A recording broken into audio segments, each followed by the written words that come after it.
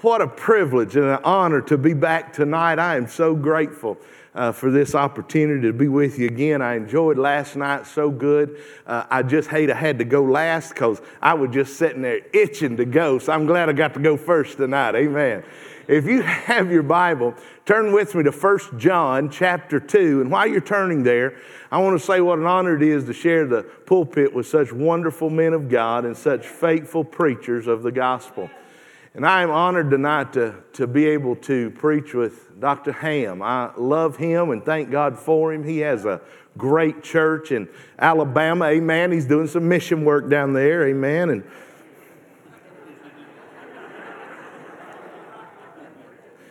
And I am so honored just to be with him tonight. I count you a friend, brother, and I thank you so much for being a part of this. And just thank you so much. I'm glad to get to know Brother Steele and Brother Coram. I know Brother Rick, and so I'm glad to know Ron now. And I'm just blessed.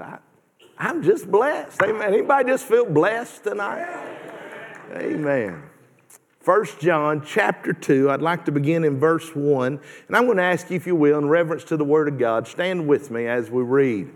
1 John chapter 2, beginning in verse 1. My little children. Don't you just like the way that sounds? When I read that, though, it sounds different to me than it's written, because I know it says my little children. But when I read it, it sounds like, this is what I hear, my little children. That's how that's. Do y'all hear that when you read that? It just doesn't seem right to just say my little children. It's my little children. My little children. These things write I unto you, that you would sin not. And if any man sin, we have an advocate with the Father, Jesus Christ the righteous. And he is the propitiation for our sins. And not our sins only, but the sins of the whole world. And hereby we do know that we know him if we keep his commandments. Let's pray. Father, thank you for your word. Thank you for the wonderful time of worship that we've already experienced. And God, I pray this evening that you would speak to us as only you can. Lord, I pray you would just dismiss me, set me to the side, and you preach to us tonight. For God, you know every heart, you know every need, and I pray you'd preach. Just get me out of the way. And Lord, I would that all the praise, honor, and glory might be credited to Jesus. In his name I pray. Amen. You may be seated. We find here that the Apostle John is writing probably to one of the Asian churches, a church that he loves and cares for, that he has ministered in, probably helped plant, but no doubt has mentored many members of the body. And as I approach this text, I want to take for a title this evening, what does it really mean to be a Christian?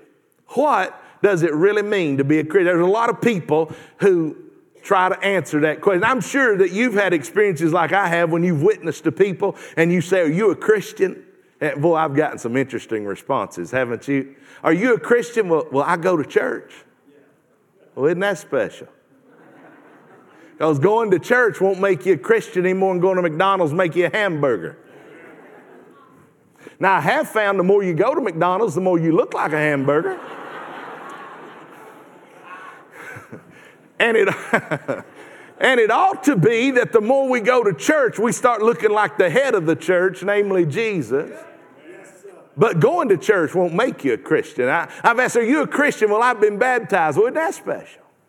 Because if you went into baptistry lost, you came out wet and lost. There's no power in the water to save.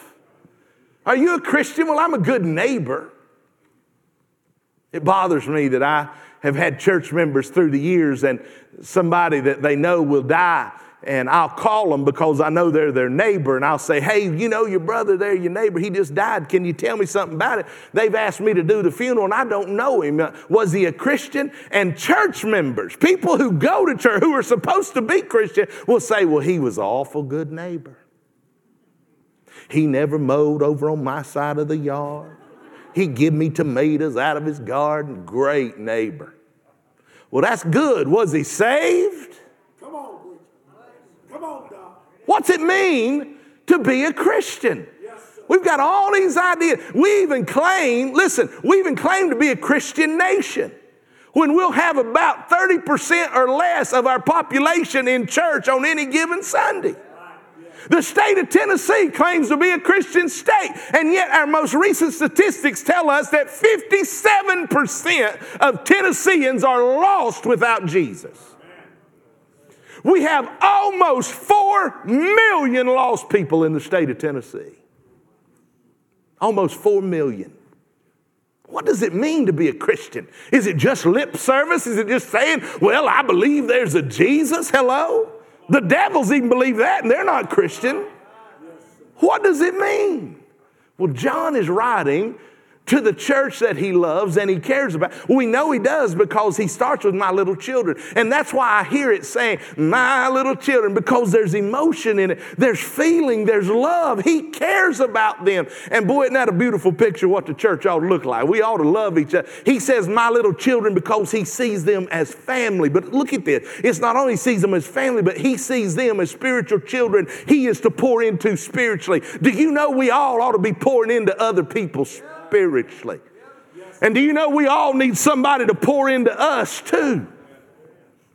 Amen. It's true if you believe it or not. Anyway, my little children, he says. He sees it's a family and he cares about them and he sees himself as a spiritual father. So you know he wants to give them the best direction that he can. And I find that he lays out in these 3 verses a beautiful picture of what it means to be a Christian. The first thing he says is, these things write unto you that you would sin not.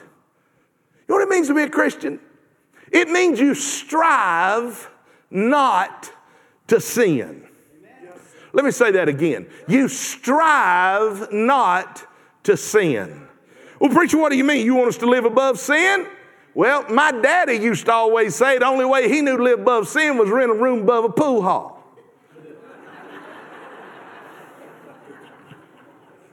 What's so funny, about 3/4 of y'all laughed and the other 4 don't know what a pool hall is. Suffice to say, a pool hall would be where there are unseemly things going on. How about that? And so my daddy would say, well, you're in a room above a pool. That's how you live above sin. And I mean, he was being facetious, but there is some truth there because I'm in a body of flesh and I don't want to sin, but I find myself sinning. Paul said the things I want to do, I don't do. Things I don't want to do, I do. It is a constant battle in the life of a believer, but a believer in Jesus Christ ought to be fighting the good fight to strive in every facet of their life not to sin. Because you see, sin's not all right. I said sin's not all right. I know our society makes light of it. Our society thinks you can just do anything you want to do, and if it's your truth, then that's truth enough. I got to tell you something. I don't know what your truth is, but I know what his truth is. And your truth don't match his truth, then your truth is wrong. And so we live in a society who says, well, we're going to redefine marriage. Well, now, how do you do that? You didn't start it to begin with. Hello? Anybody here? We're going to have babies born, and we'll just wait a few minutes, and after the baby's born, if the mama don't want him, then we'll just kill it. That's called murder. And by the way, while I'm there, that baby was alive before it was born. What Jeremiah say? God knew me in my mother's womb. Is anybody here tonight? I'm trying. Listen, some of y'all saying, well, he getting all political. I have yet to get political. I'm trying to be biblical.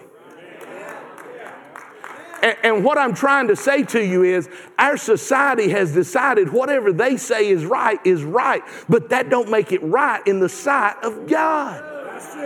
And a follower of Christ ought to be striving not to sin. It's not good enough to say, well, everybody else is doing it. If they're okay with it, then I ought to be, well, what? Hello? Did your mama never say to you, if your friend jump off a bridge, you're going to jump? You never heard that? The truth that we've got to follow is in his word. And God says we ought to be living lives that are not, listen, defined by our sin. He said, strive not to. Here's what I'm trying to get to. Listen to this. God doesn't think sin is cute. See, we live in a day, and we live in a day where people say when a young person goes out and does something that they shouldn't do, and our society say, oh, they just sowing their wild oats. Y'all ever heard of that? Where is that exactly in the Bible? First book of them. It's not in there. See, God don't think you go sin and he looks at, oh, look at them, they're just sowing their wild oats. Hello? That's what he said to Adam and Eve when he came down the garden, didn't he? They were hiding. They never hid before. Oh, Lord, don't let me get over it. I want to preach that too. Listen, they'd never hid before, and God came walking down and said, where art thou? Adam said, we're naked. He said, how do you know? And God kind of did a little deduction, and he said, have you eaten from that tree I told you not to? And Adam, I'm telling you, I'm glad we're not like Adam. He said, God, the woman that you gave me, aren't you glad we're not like him? Hey, amen.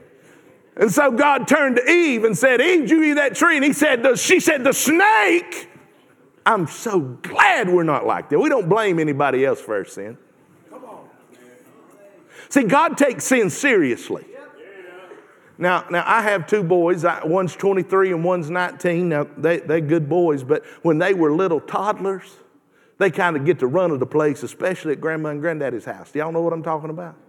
I mean, they could do nothing wrong. You know, there's a vase sitting up there, valuable vase, and they want to get down and play football with it. And the grandmothers will say, oh, let them babies play. Just old vase. Just let those babies, whatever they want. Now, if I picked it up and tossed it across the room, they'd have got after me with a broom. You know what I'm saying? It wouldn't have been cute. And a lot of people think that that's how God looks at us. And when we sin, he says, oh, aren't they cute? God doesn't think sin is cute. God never, ever, under any circumstance, finds it acceptable to sin. So you make all the excuses you want to, and you can tell yourself every story you want to tell yourself, but God never says sin is okay. Never.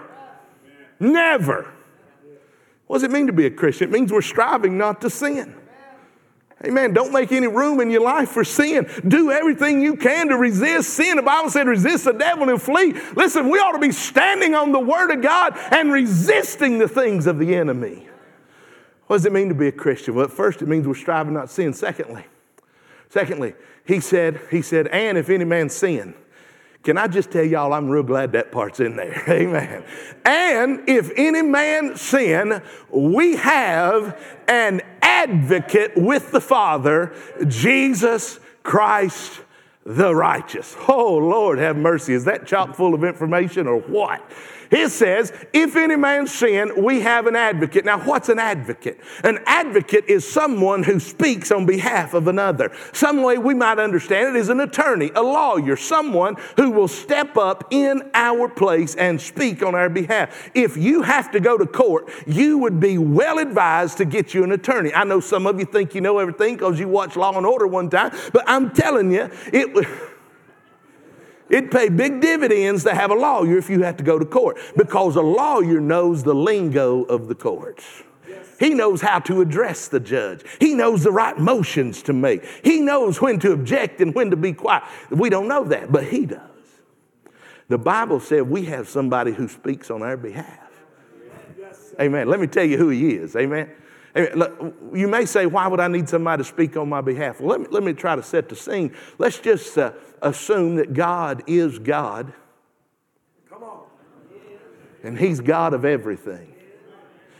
And so he has the authority and the power to judge. And I want to tell you, there is an accuser. And he loves to go around to the Father and say, look at Rock, what a sorry dog he is. Look at him sinning down there. Look at him. Look at him. What can I do in that situation? I need somebody that can speak for me. You need somebody that can speak for you. So when we need an advocate, that's what we're talking about. Okay, now stay with me because I want to tell you who our advocate is. His name is Jesus. That's the name that was given to him at his incarnation. Jesus Christ. He is the Messiah, the chosen one, the anointed one. Jesus Christ, the righteous. Oh, that's rich right there because he is defined. Listen, Jesus tells us his name. Christ tells us he's the Messiah, the anointed one, but his righteousness tells us much about who he is. Do you know what it means to be righteous? Watch this. I don't know if you've ever seen a physical illustration of righteousness, but I'm fit to give you one. You ready? Watch this. Watch this. I'm righteous. You ready? Got it? Y'all couldn't see over here. Let me have it. Here you go. Righteous. Got it? Amen. That's righteous. See, in the very basis meaning of righteousness, it literally means upright. So what? Preacher, that's not what I meant. That's not what I thought righteousness. Just stay with me. Righteousness means to be upright. It means to stand upright. That's righteous. All right, let me bring it on in if you hadn't got there yet. So, see, we in this courtroom and we've got the accuser coming to God, who is God, who has the authority and the power to judge. And the accuser comes and says, look at them, they're sinning. And my advocate,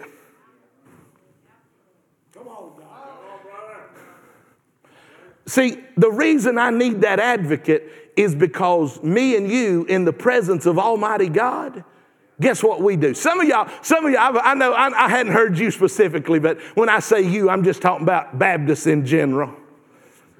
They love to say, well, when I get to heaven, I'm just going to march up and I'm going to ask God a thing or two.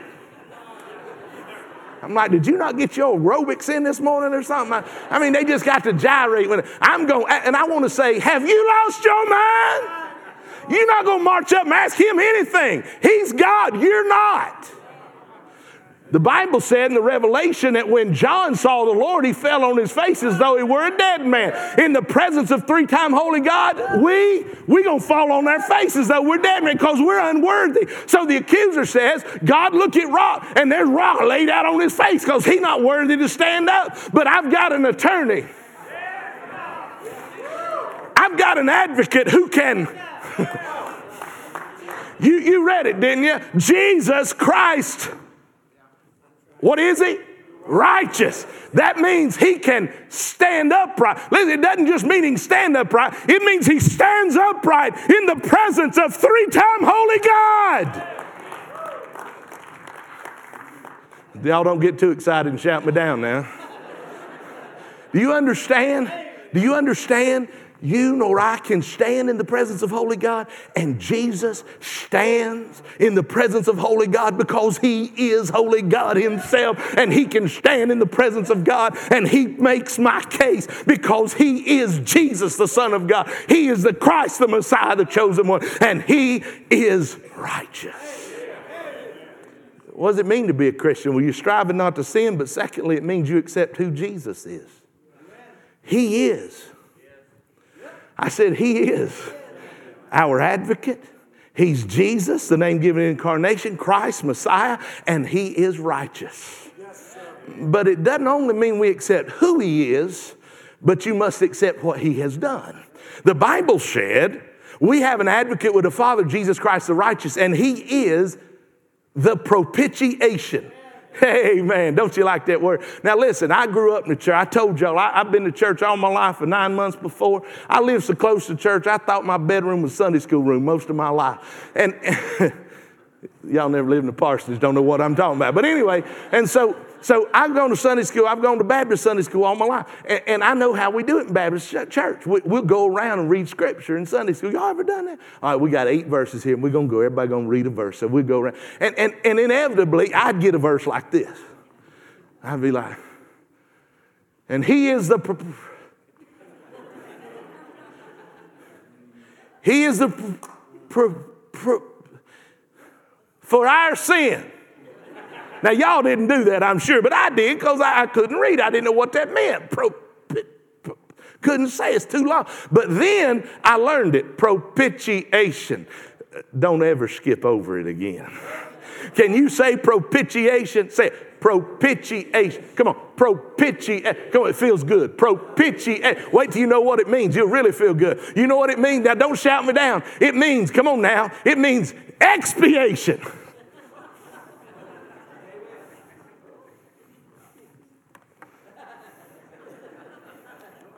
Okay, I know the crowd I'm with.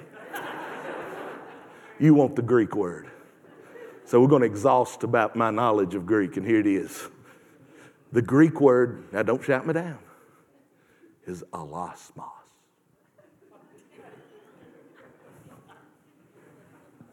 Amen. Okay. So what does that mean?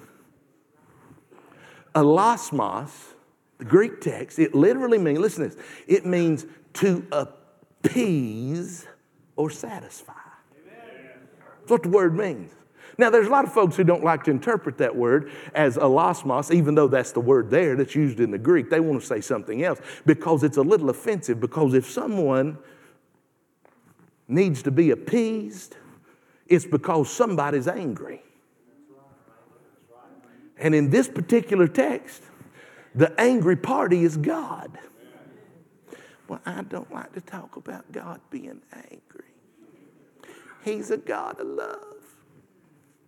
Let's just talk about him being a God of love. I can't even fully comprehend his love if I don't understand his anger. Do I believe God's a God of love? With every fiber of my being, he's a God of love. And he's just as much a God of wrath. If you don't believe me, somebody tell me why Noah had to build an ark. Why don't we have sightseeing tours down to Sodom and Gomorrah? Because God's a God of wrath. Now let me help you here. When the Bible said he is the propitiation, it means that Jesus appeased God's anger. What was God angry about? God had, listen to me, he had a righteous indignation. It was a righteous anger against sin that you committed and that I committed. God had a righteous indignation, a wrathfulness against sin. And so, something had to be done.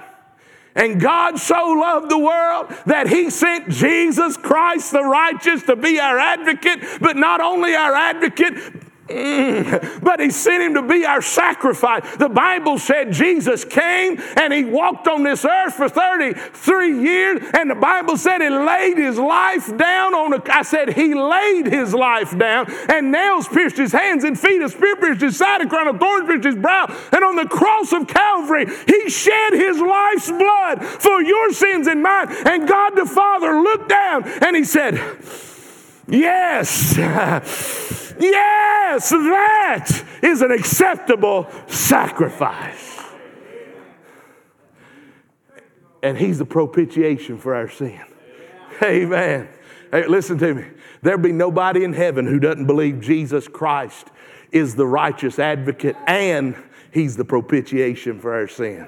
There'll not be a soul in heaven that doesn't believe that. Amen. But wait a minute.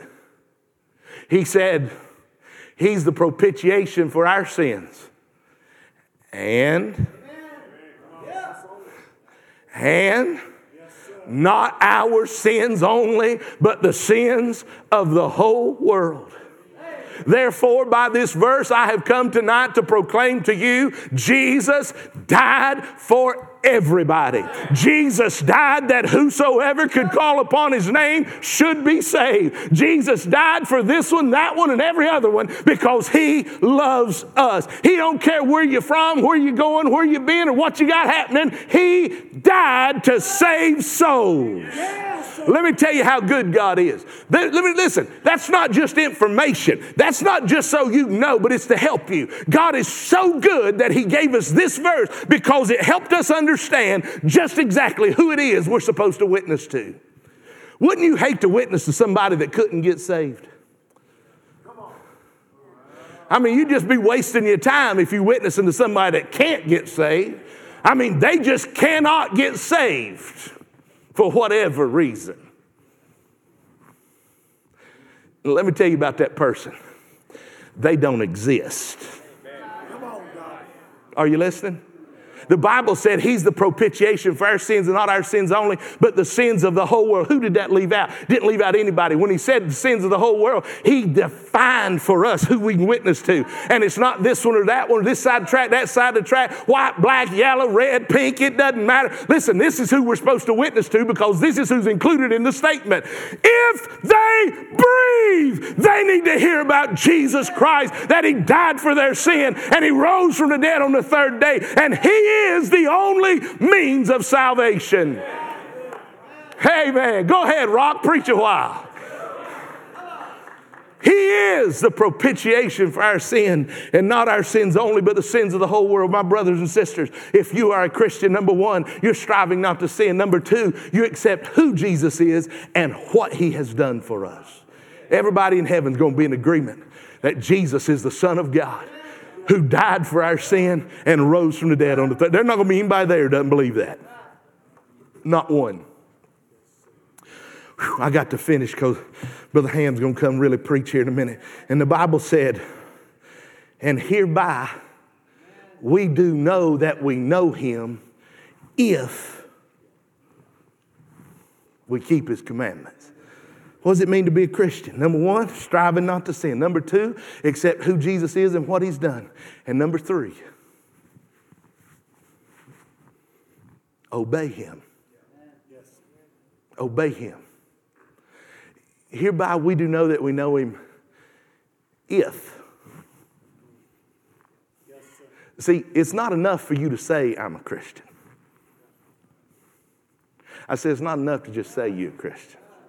You got to live it.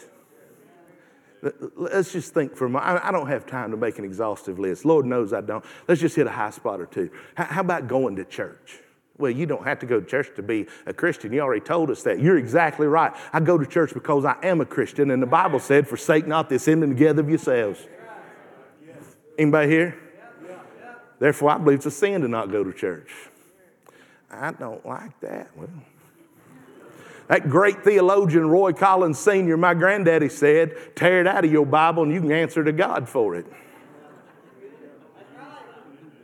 How about do you tithe? Brother Ron, we could have gone all night without that. And anyway, that's Old Testament. We're a New Testament church. Well, isn't that special? Because Malachi 3 said, bring ye all the tithe and an offering to the storehouse. That's one dime out of every dollar plus an offering. But in the New Testament, the word says, give it all. So all you New Testament folk, come on. There's an altar. Come lay your house keys, your car keys, your credit cards, and all your cash. Come on. Bring it all. Come on. What, huh? Oh, you liking that Old Testament, huh? One dime out of every dollar belongs to God. If you don't tithe, listen to me, I'm going to help. I'm here to help because I love you. If you don't tithe, you're a thief. Now, I know what I'm about to say you're not going to believe, but I told one church, I said, if you don't tithe, if you'd just let me know, I'd appreciate it. I said, I won't call you out, but I said, I would like to check the pew where you're sitting, make sure our hymnal's there when you leave. Did I say that, baby? She was sitting there. She was about to go home and pack because she knew we was leaving then, but but I said it. And I couldn't stop myself. So I said, and if you'll let me know, I want to be sure and tell the rest of the church to lock the doors on their car before they come in because you in here. And you might get out before them. You shouldn't say that. Why shouldn't I? If you'll rob God, you won't rob me.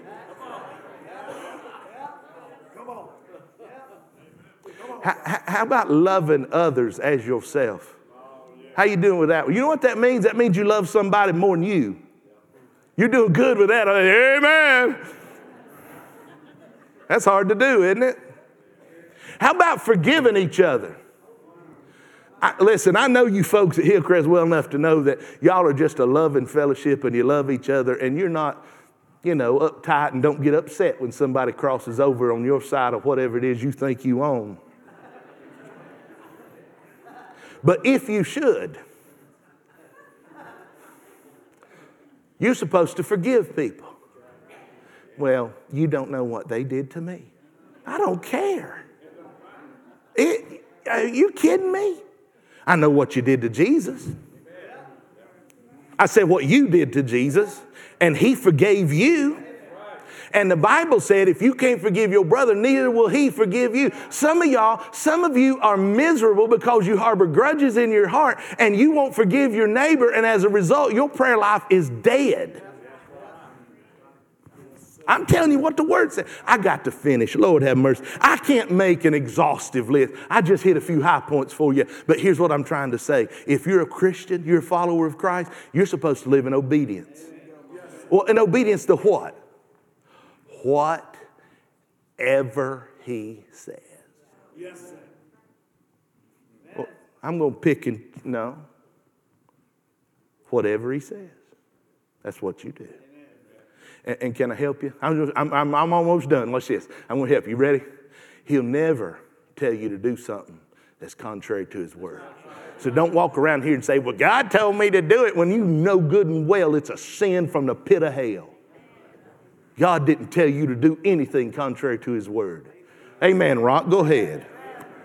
So what does it mean to be a Christian? It means that you're striving not to sin. It means you've accepted who Jesus is and what he's done for you. And it means, listen, that you live in obedience to his commands. Are you a Christian tonight? Are you a Christian? I mean, there it is in the text. I didn't write it. John wrote it under the inspiration of the Holy Spirit of God. According to the Word of God, are you a Christian? Yes, sir. I read a story of a young man.